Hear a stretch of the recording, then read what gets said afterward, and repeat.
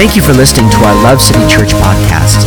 Visit us online at www.lovecitychurch.ca. We pray that this message encourages you and strengthens you in your walk with Jesus.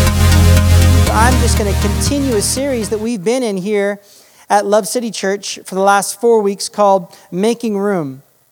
And this morning, we're going to just kind of end that series, talking about making room for Jesus. Now, I love Christmas. I think it's probably my most favorite holiday of the year. I love it because of the romance. I love it because of the magic. I love it because although I am challenged by Chinook, I went to a Christmas Eve service yesterday, and the pastor said that he loves going to Chinook Mall and encourages you to. And I thought, I don't know if this man's a man of God or not, because that's just so false. No, I'm just kidding. Other than going to Chinook Mall at any time during the year, but specifically during Christmas, I love the holidays. I love Christmas. I love being with my family. I love being with friends. I love giving my kids gifts, and my wife won't let me buy her gifts, but this year I did, despite what she said, and I can't wait to give it to her, and she's probably going to want to return it because I spent so much money on it. But the reality is that it makes me feel good. And I have a tradition. Tonight, Christmas Eve, my wife and I and my kids will sleep underneath the Christmas tree. That's my dog, Sophie, and she's 12 years old today, by the way. And that's our Christmas tree downstairs in our old house. And we sleep underneath the tree, and we watch Elf and Home Alone, and generally Ezra and Stephanie will fall asleep, and Brea and I will have candy wrappers all over our faces, and we'll be watching a movie up till late. And I just love the Christmas holidays. And so as I was preparing my message today, I knew that there would be children in the room. I knew there would be kids in the room. And so I wanted to try to share a message with them today and with you today that might just remind us of some realities about Christmas. You know, if we take away Santa Claus and we take away the reindeer, and that's Sven, by the way, from Frozen, and if you take away the gifts and you take away eggnog, you take away the elf, you take away Mr. Macaulay Culkin in Home Alone, what do we have left? I don't want to ruin any of the potential traditions you have with your family, so I'm not going to divulge any secrets that some of you might celebrate by breaking the news about some stuff. I won't go there, but what I will say is that, I don't know if you know this, but the early church did not celebrate Christmas. It actually wasn't celebrated until about 250, 300 years after the start of the church. It became something that was celebrated later on in history, something later on in life. They celebrated this reality of Christmas. And so the idea of Christmas in the early church, the church for the first 350 years of the church, was the way that God intended the church to exist. And so Christmas didn't actually exist. Now, did they honor Jesus? Yes. And did they think about his birth? Of course. But did they have a holiday around it? They did not. But it's important we remember when we get down to Christmas time and it comes to being at church, and it's fun to have cinnamon rolls and eggnog and all those things, and I love it. But if we strip all of these things away, what is left? What do we have left? What do we have remaining after all of these wonderful things have been taken away? What are we left with? What is Christmas really all about? Christmas is really all about this one thing. A dad in search of his lost children. The Christmas season was a season in which God the Father wanted to rescue his lost children. What would you do if you've lost your child? You ever been in this scenario before where maybe you were babysitting somebody and you thought you were going to lose your babysitting certificate? Or maybe you were at an amusement park and you chose not to put your kid on a leash and they snuck away from you. Do you know the emotion and the sensation and the feelings that you get when you lost this loved one? This little child, I don't know if you've ever been there before. I know that this man actually traveled on his bike for 1,500 kilometers on his bike just to find his lost child. His young boy had Down syndrome and wandered away, and he went from town to town to town on his bike looking for his lost little boy. 1,500 kilometers on that little bike. I mean, that's crazy thought to think that he would do such incredible extremes.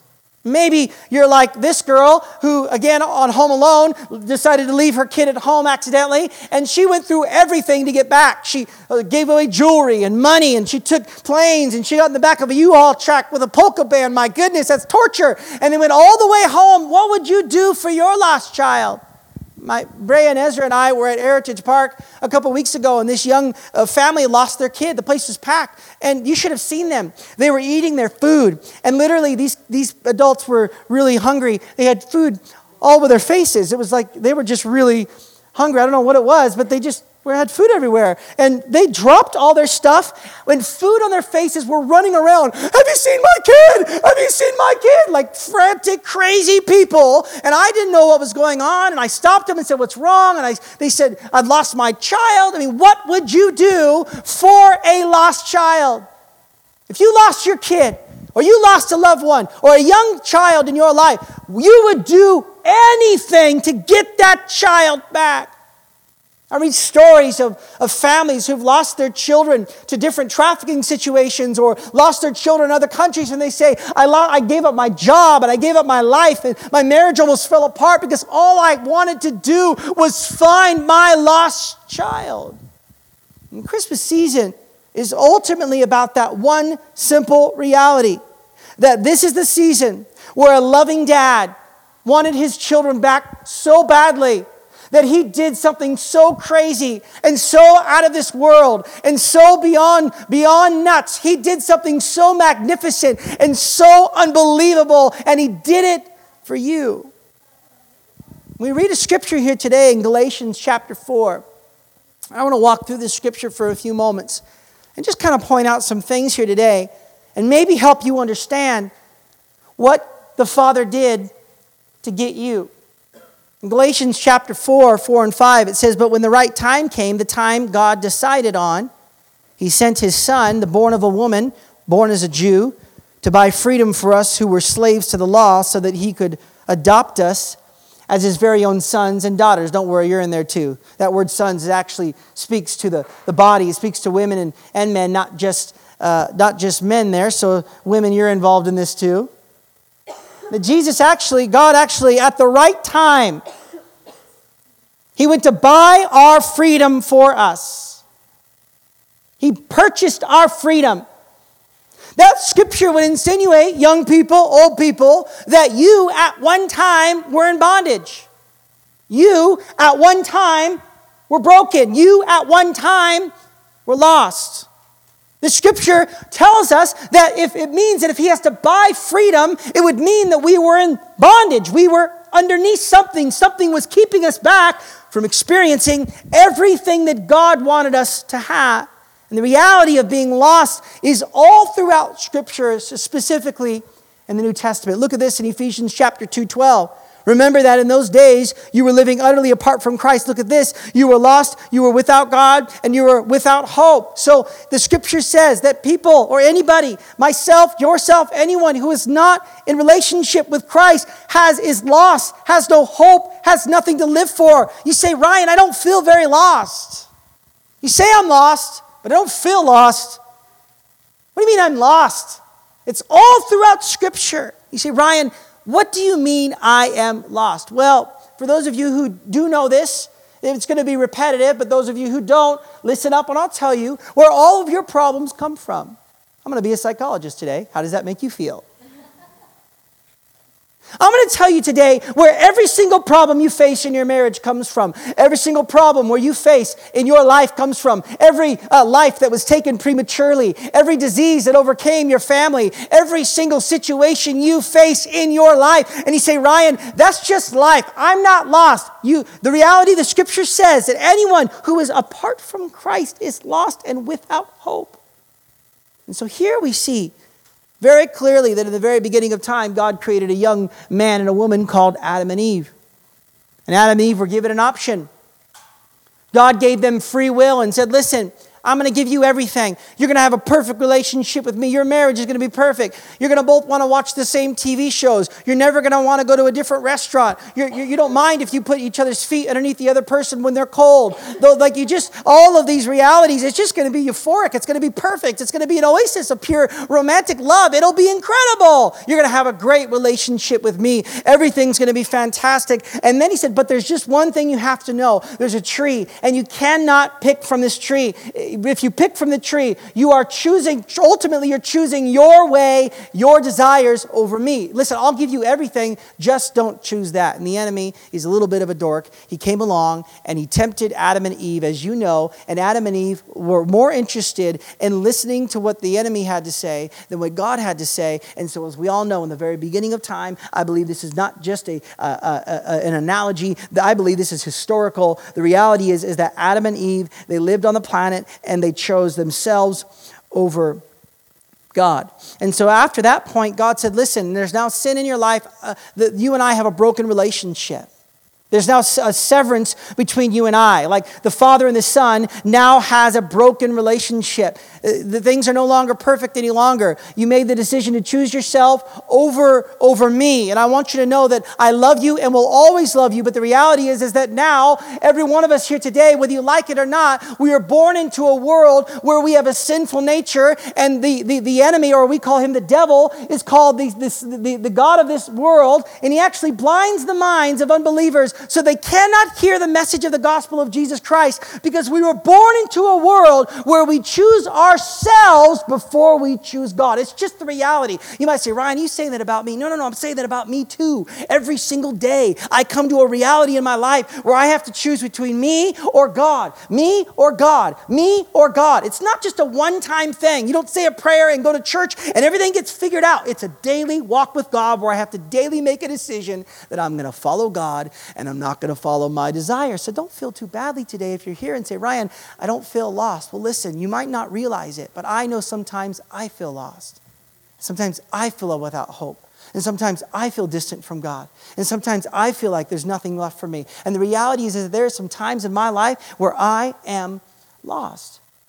Every single situation you face in your life, you might say, man, it's my wife and it's her problem. Or you might say, man, my kids, there's something wrong with them. Or you might say, man, it's just this world. Or you might say it's God. The reality is it's none of those things. You know what it is? It's just our sinful nature from the very beginning of time. Man in the beginning chose themselves over God.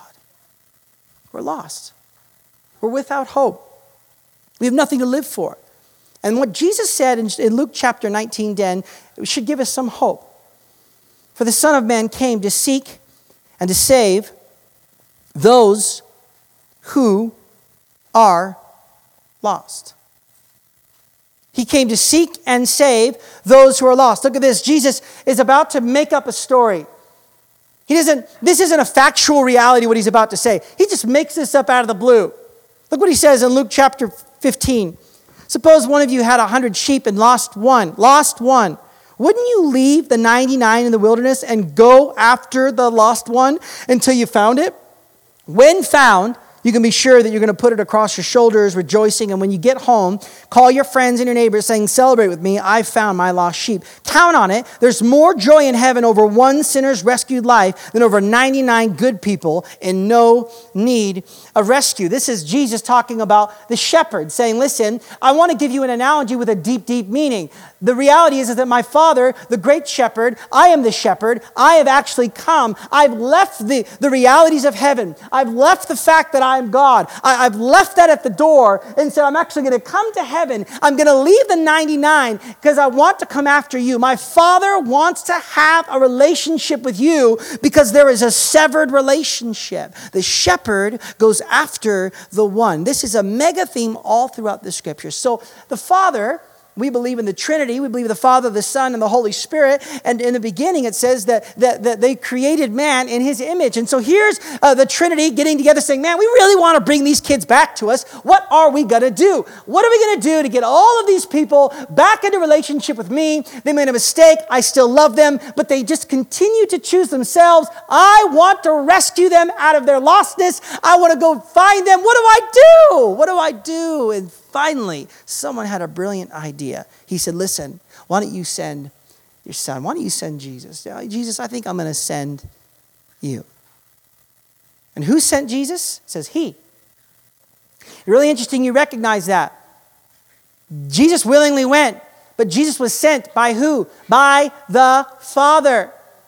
You have to see that this morning.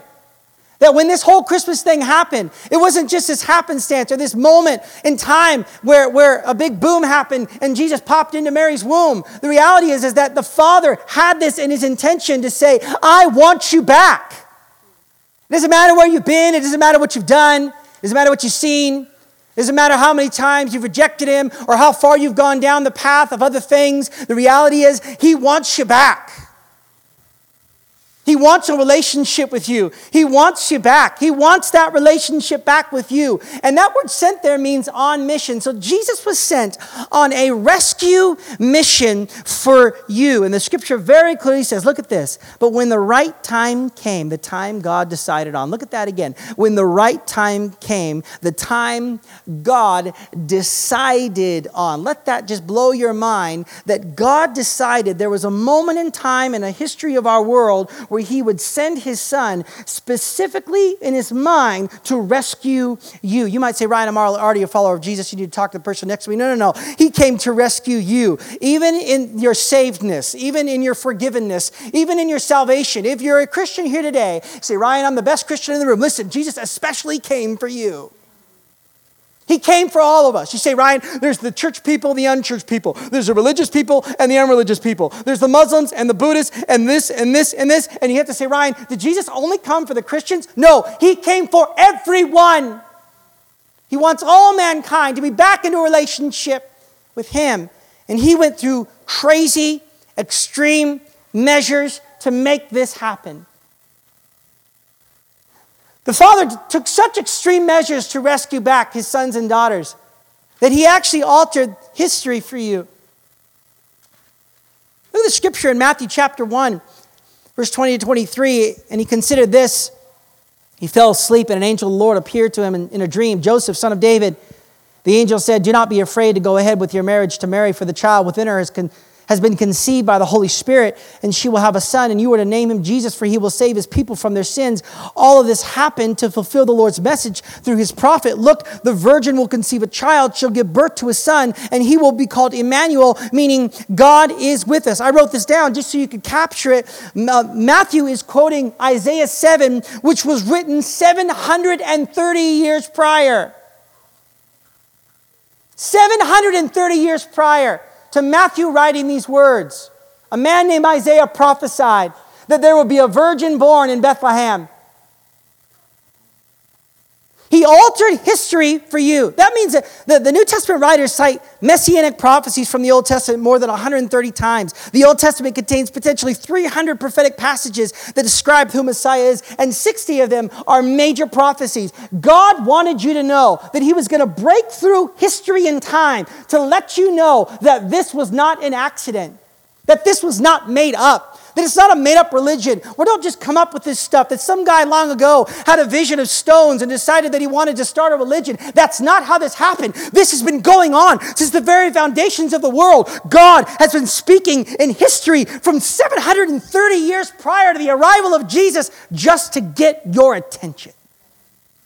Just to say, hey, I'm coming for you. I mean, how about this reality?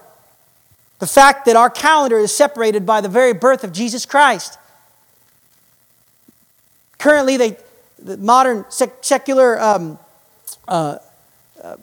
researchers have changed this to CE, meaning meaning the current time, removing the idea of Christ.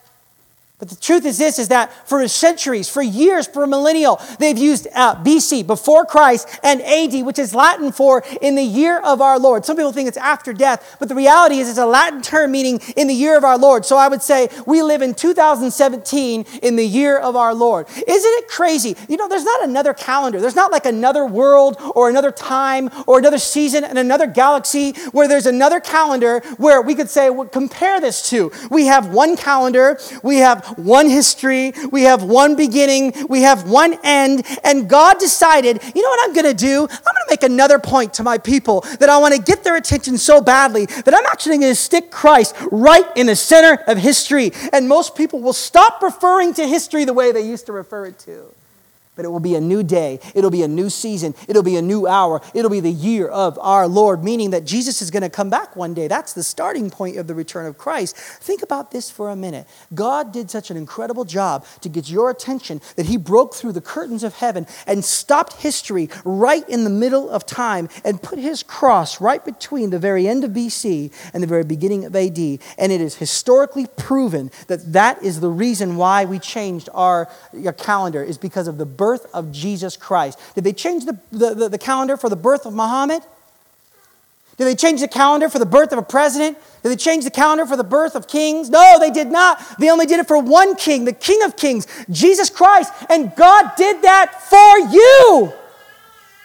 He did that to get your attention. He did that to get your heart. He did that to come and rescue you in your life. Guess what else he did? This is crazy.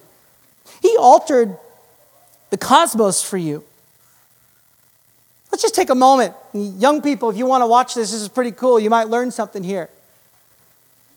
Think about this for a minute. You probably know this already because you're all smarter than me. I didn't do very good in high school. I went to Bible college, so I didn't learn about this stuff. So you probably know this, so you might just say, Ryan, this is common knowledge. But for me, I was like, you know that new emoticon with the head exploding? That's me. I mean, let's just take a moment and look at our sun. 150 million kilometers from the earth, and it's so large that you could fit 960,000 Earths inside of it. And that's just one star in our galaxy. How about Betelgeuse? And the circle on the right there, Betelgeuse is 427 light years away. 427 light years away, and it's twice the size of Earth's orbit around the sun. That means you could fit 262 trillion Earths in Betelgeuse. 262 trillion Earths in the size of Betelgeuse. How about this one? Canis Majoris. If Earth was a golf ball, Canis Majoris would be the height of Mount Everest. It's so big that you could fit 7 quadrillion Earths in it. You see that little dot up there is the sun comparatively. And think about this for a minute. The reality that God is so big. How about this one? This is an amazing picture. That when the Voyager 1 was completing its mission, NASA told them to turn around and take a picture of the galaxy. And it's kind of hard to see with the lights, but this is just deep, deep space. And you see these streams of light. That's our planet. In the picture of eternity, in the picture of a dark expanse. And this is what the man said who took the picture. Look at this. He said, look again at that dot. That's here. That's home. That's us. On everyone you love, everyone you know, everyone you've ever heard of, every human being who ever was, lived out their lives. The aggregate of our joy and suffering, thousands of confident religions, ideologies, and economic doctrines, every king and peasant, every young couple in love, every mother and father, every hopeful child, inventor, explorer, every teacher of morals, every corrupt politician, every superstar, every supreme leader, every saint, every sinner in the history of our species live there on one mote of dust suspended in a sunbeam. This is your life in a matter of 80 years. And all of our history and all of our time from beginning to end is right there on that planet. And God, from the outside of the universe, decided that he wanted to get your attention and come into our universe on this very day, Christmas, and come in and bring a little baby boy just to get your attention, that he wants your heart. You say, Ryan, this religion, is this a real religion? I think so. I think it's been proven time and time again that Jesus Christ was born and he died. And guess what? It's a proven fact that he rose from the dead on the third day. And guess what? He did that for you. A dad searching for his lost children. The last one I'll show is this. There's potentially, I wrote this wrong, so forgive me. There's potentially 100 billion to 200 billion galaxies. 100 billion galaxies. And just one of these dots is a galaxy. In one of those galaxies is 200 to 400 billion stars and at least 100 billion planets. you capture that reality for a moment? That in all this expanse, this is us. And God loved us so much that he went from the outside of this realm, the realm that we can't fathom, the realm of infinity, the realm of eternity, the realm of heaven, and he broke through space, and he broke through the orbit, and he broke through the clouds, and he broke through right down to the tiny little town of 1,600 people living in Bethlehem. The King of Kings and the Lord of Lords was born by a virgin birth, overshadowed by the Holy Spirit, lived 33 years, died a brutal death, most brutal death potentially recorded in history. And he rose on the third day, and he all did that all just for you, just finally to give you a picture of where you are in your galaxy.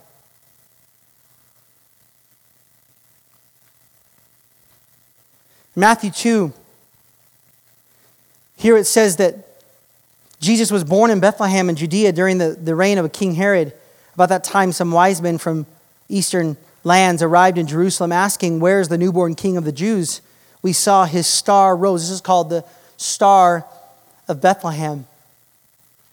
Did a lot of research to try to figure out what this was, and there's been enough research done that I think that we can make a pretty good conclusive decision on what this is. And you might know this again too, but it blew my mind. That many people thought that 1,400 years prior to Matthew writing that, 1,400 years prior, in Numbers 24, written by Moses, he said, "I see him, but not here and now. I perceive him far in the distant future. A star will rise from Jacob." 1,400 years prior to that Star of Bethlehem and Jesus' birth. You say, what is the Star of Bethlehem? Some people thought it was a meteor that would burn out too quickly. Some people thought it was Halley's Comet, but this didn't actually happen until 11 BC, too early for the birth of Christ. Some people thought it was a supernova, but the reality is that the supernova hasn't been recorded in history at any time in that time. And so most scientists, most astrologers have concluded that that happening, the Star of Bethlehem, was the planet Jupiter. It was in a moment of time. It happened just after the beginning of our new calendar, where the Jupiter began to rise from the east, and then it would zigzag to the left. And it was actually almost as though the planet was going back and forth, back and forth. Back and forth, back and forth. And what happened is that Jupiter began to collide. It looked as though it was going to collide with another star, the different type of star. And the star was this celestial being called Regulus. And Regulus, in this picture here, and so it looked as though they were going back and forth, zigzagging back and forth. So when these wise men looked up and saw this phenomenon, it was something that potentially won't happen for another 20,000 years. And think about this for a minute. Jupiter is actually named King Planet. And the star, the king star that it was looking like it was going to run into, Regulus, is actually called the king star. And the constellation in which this planet moved, was in the constellation Leo, which is the word lion. Prophecies speak about how Jesus will come from come from Judah, will be the lion of the tribe of Judah. And next to Leo is the constellation Virgo, which means virgin. Put this together in your mind. Jupiter was colliding back and forth. And the king planet and the king star was rising out of the Lion of Judah, and out of Lion of Judah right next to the Virgin constellation. You say, Ryan, that's just a coincidence. Well, then you need stop for a minute and consider this reality. They've been calling it this, even well before Christ. They have called these stars, they've named these stars hundreds, if not thousands of years ago. And it just so happens that planet Jupiter was in a certain type of movement where it was colliding king planet, king star, out of lion next to virgin. That, I believe, was God pointing his finger, changing the cosmos just for you to say, look up in the skies and see that I want to get your attention today. That Christmas can easily be about Santa. It can easily be about snow, tinsel. But the reality is that it's about one thing. We'll read this in Philippians chapter 2, and then I'm going to tell you a story. Though he was God, he did not think equality with God as something to cling to. Instead, he gave up his divine privilege. He took the humble position of a slave and was born as a human being. And when he appeared in human form, he humbled himself in obedience to God and died a criminal's death on a cross. The omnipresent one downsized to the confines of a human womb. The omnipotent one became a helpless baby that had to be fed and nursed and burped. The omniscient one had to learn reading, writing, and arithmetic. He became nothing. Jesus was a reckless act of love on behalf of the Father. Band can come up, and I want to end with a story here, and then we're just going to sing a couple more songs this morning, and then we'll close. There was a man who manned a toll bridge, or a bridge. It was a drawbridge, I'm sorry. He was a drawbridge operator, and he had a young son whom he loved very, very dearly. He brought his son to work one day, and while they were at work, his son was enamored, blown away by all his dad did, that when a ship would come by, he would have to raise this enormous bridge, and so that the ships could go underneath and time it just right, so that the train, the Memphis Express that was coming across this bridge would then, when it came down, would make it right across, and the son was blown away at what his dad did. This is so incredible. And they sat on the observation deck having lunch, talking about life. And the father remembered that a boat was coming, and he needed to get over to the control room and make sure that he could lift up that bridge so that the boat could make it across. And so he told his son, I need you to keep a safe distance. I need you to stay here. I'm going to go do my job, hang out, enjoy the view, but do not move. And this man went up into the control room, and he started pushing buttons and doing what he did, and he prepared himself, and he pulled the lever. As the bridge came up, the boat came under, and all of a sudden the boy down on top of the observation deck heard the faint whistle of a train. And his father couldn't hear him because he was in the control booth. So his father couldn't hear the shouting son, and he couldn't hear the oncoming train. And so the son thought to himself, I need to get over to the emergency lever and push that lever so that I can get this train across this bridge. So the boy started running over to this place, and he tried to get down into the ladder, and he slipped and he fell off the ladder and landed inside of the gears of the drawbridge. Now his leg was stuck. He couldn't get out. He was completely stuck in the middle of the gears. At the moment he fell down there, his father realized what had happened. And then he realized also that this Memphis Express was coming as fast as it could. It was a little bit early today. And he looked down and realized that his son was in the gearbox of the drawbridge, and there was a train coming, and he had to make one of the most difficult decisions a father would ever have to make. As he stood there watching the train coming closer and closer, he had to make a split decision. He began to perspirate. He began to be overwhelmed with the thought that what he was about to do, he had to make a choice. And at that moment, he made a split-second decision, and he pulled down that lever, and he watched as the drawbridge came down, and he overheard the crunching of his own son's bones and life. He wept. He cried. As he stood there, he looked up, and he looked at this train, and on the train, he saw a conductor taking tickets. He saw a young woman feeding her child food as she sat on the food cart. She saw another young boy drawing on a piece of paper and another dad reading the newspaper. And he realized at that moment that none of these people really knew what he had just done to save their lives. That he had just given his one and only son, the son that he loved. He gave him in an act of reckless sacrifice and reckless love just to save these people, knowing that those people's lives were more important than his own son's life. That is a story of what the Father did for you and for me.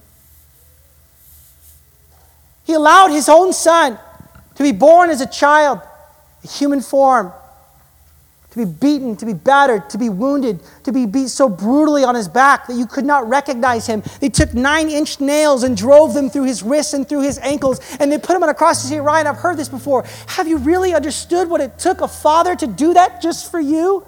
Let's take Jesus out of the equation for a moment and think about, as a parent, what you would feel like to watch your one and only son being murdered on a cross, and you know that the sacrifice that he's making is for you. This Christmas, don't waste the season. Take time to reconsider that Jesus sent his son as a sacrifice for you. And this is just this cute story about this young 13-year-old girl and, the wise men, though it's all there. It's about a loving Father who gave his own Son for you. No matter where you are, no matter what you've done, no matter what you've seen, no matter what you've said, no matter where you've been, no matter how many times you've tried, no matter what religion you're pursuing, no matter what's going on in your life, the Father wants you back. Would you stand with me this morning? We're going to worship today. I'm going to come back up in a couple of minutes and we're going to pray. Come on, would you just close your eyes with me for a few moments? Come on, James is just going to lead us. Father, we just thank you for your Son. And my ultimate prayer is that today, God, some people in the room today would give their hearts to you, maybe for the first time. And as we worship today, for the last few moments today, I pray that your Spirit would rest in this place and that you would minister to our hearts. In Jesus' name, amen. Thank you for listening to our Love City Church podcast. Visit us online at www.lovecitychurch.ca. We pray that this message encourages you and strengthens you in your walk with Jesus.